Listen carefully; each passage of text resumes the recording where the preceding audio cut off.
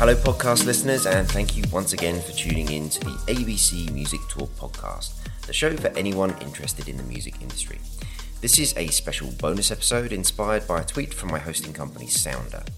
The tweet in question reminded me that I'd missed a few installments of the otherwise biannual updates about running this podcast, while in fact I'd missed a whole year and a half. So staying on the theme of timelines, I actually wrote this episode over a month ago, and regular listeners will have seen that there has been a bit of a gap in shows. I'm currently struggling to recalibrate to the world going back to normal after the pandemic lockdowns. Travel has started again, my new home at Beatport has an office I can now attend, and I have a team again to spend some time with, so all in all, I need to find a new rhythm. The point of these episodes is to demonstrate what it's like to run a podcast, in case you're curious about running one yourself, or do and find it useful to benchmark off. So, less about the music industry and more about podcasting, which is where the episode begins. Sounder, my hosting company, posted an interesting chart on their Twitter feed, which told me that if I'd had 5,000 streams in the first 30 days of a show going live, then it would be in the global top 10 of podcasts. That's all genres globally. As you'll learn shortly, I'm not even close to that, but the point of the tweet was to focus the mind on what statistics are actually important. As mentioned, I've now done 2 previous episodes where I've read out some stats, but I've never really known what any of it meant. That's to say, I knew what it meant to my own show's progression, but was it any good?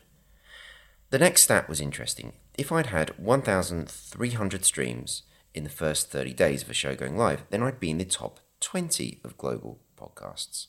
Now, given that there are 2 million plus shows worldwide, that would be pretty good. Well, I'm not there yet either. As most of you know, I've spent my life in the music industry, and typically we're now surrounded by some huge numbers in terms of metrics, whether it's the billions of views on YouTube a few artists have now had, or that now over 500,000 tracks on Spotify have reached over 1 million streams per track. In short, lots of zeros in those types of figures. So I've had to recalibrate my mind when it comes to podcasting. Over the last 10 episodes, I've had an average of 190 plus streams per episode in the first 30 days, which puts this little niche podcast in the top 50% of global podcasts. To get inside that top 50, you need at least 160 streams in the first 30 days. I have to say, once I realised that, I felt pretty good about what I've been up to. The numbers seem epically small when compared to what I'm normally dealing with in my day-to-day, but as it turns out, things are looking okay for where I'm currently at. I've never really tried to advertise this podcast. I do it completely on my own, other than the guests, of course, and as mentioned, it's a really niche podcast subject matter, all of which contributes to probably the lower numbers. And yes, they are all absolutely excuses. Now, some listeners also may have noticed that I've enabled some dynamic adverts to appear at the beginning or end of the episodes. It seems pretty hit or miss as to when they appear, which is presumably all about what the advertiser wants. So it's not exactly exciting money-wise, but it's an interesting additional measurement for me. I'll tell you more about that in future updates. Also, this episode is the first one I recorded with yet another new bit of kit. As some of you know, I interviewed the founder of Aston Mics, went ahead and bought 3 of his Aston Stealth mics, which then led me down a path to buying more kit. In the 1-year update, I tell that story in full, so go and check that out. But in short, it got really expensive. The relevance here is that I ended up buying an analog mixing desk to power the mics. This worked very well, but I was recording into the line-in socket on my old Zoom H2, and as a consequence, I always struggled with the sound.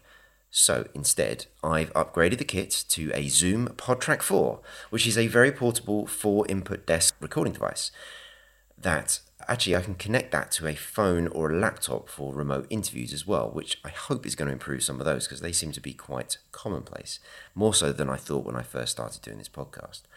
It comes with many of the automatic filters and noise reduction tools that most of the modern podcasting recording equipment has. And I have to say, after using the Rodecaster desk at the Halley, I realised just how hard I'd made it for myself.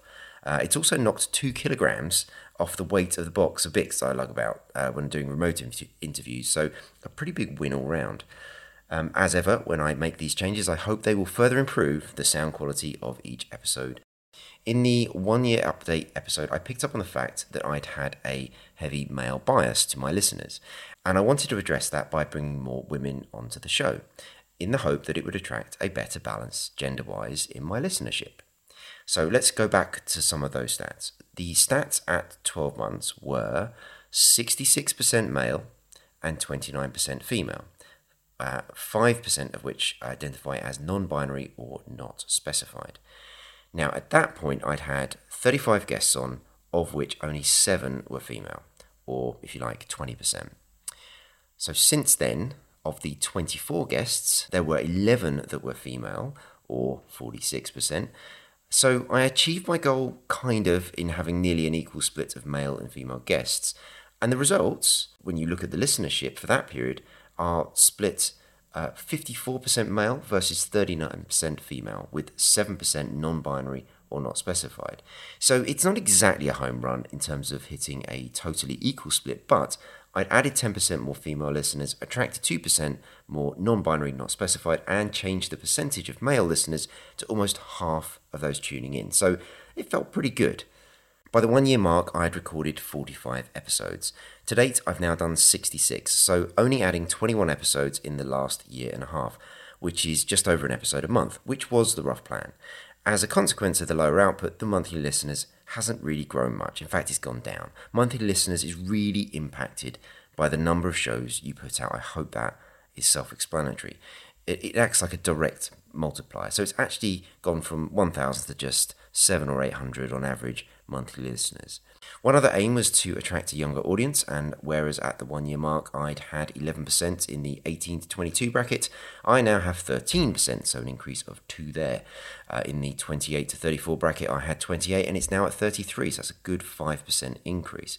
So slight improvements there, although I presume some listeners have stayed with the show, but of course are now older, so the 35 to 44 age grouping actually went up by 1%, and that's now 25%. But my always favourite stat is where the listeners are based. By year 1, that stood at 68, up from 50 by the 6-month mark. I've now reached a staggering 80 countries with this little podcast. It's an all-time now. The UK dips just below the 50% mark, which was previously at 60. The US is just over 26.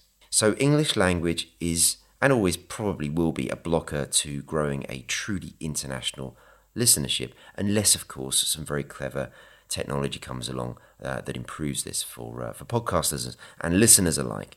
In fact, a new thing to mention is that the full-length episodes of the podcast are now on YouTube, and they come with all the transcriptions, which I hope will help with the growth of the international market, because you'll be able to read along as well as listen along, which may be easier. I know some people learn English through music videos, for example, that have the lyrics.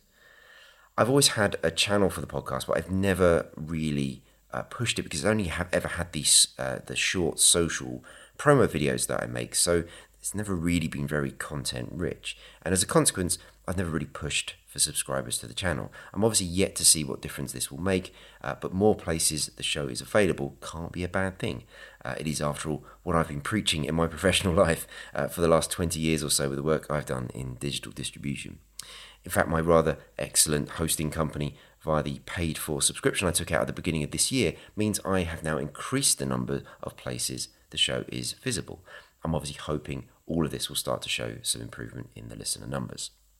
A thought that had been brewing for a while is, how will my show translate into the metaverse? What will Web3 mean for it? I'm currently involved with some projects in this space at my new home at Beatport, so I'll add a layer of research for podcasting sort of on the sly, so hopefully none of my fellow Beatporters are listening and realise that I'm going to be slightly distracted by that.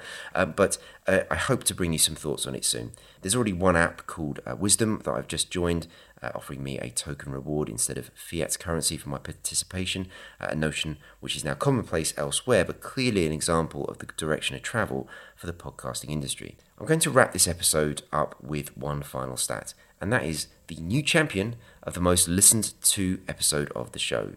And the new winner is Vaza Weber from Vibrate and his Old Dog's New Tricks episode.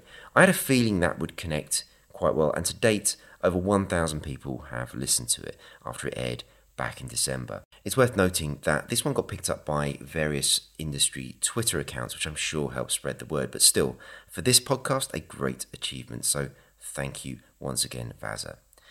Finally, as ever, a huge thank you to all the guests who have given their time for free to this show, and of course to my listeners who I do this for.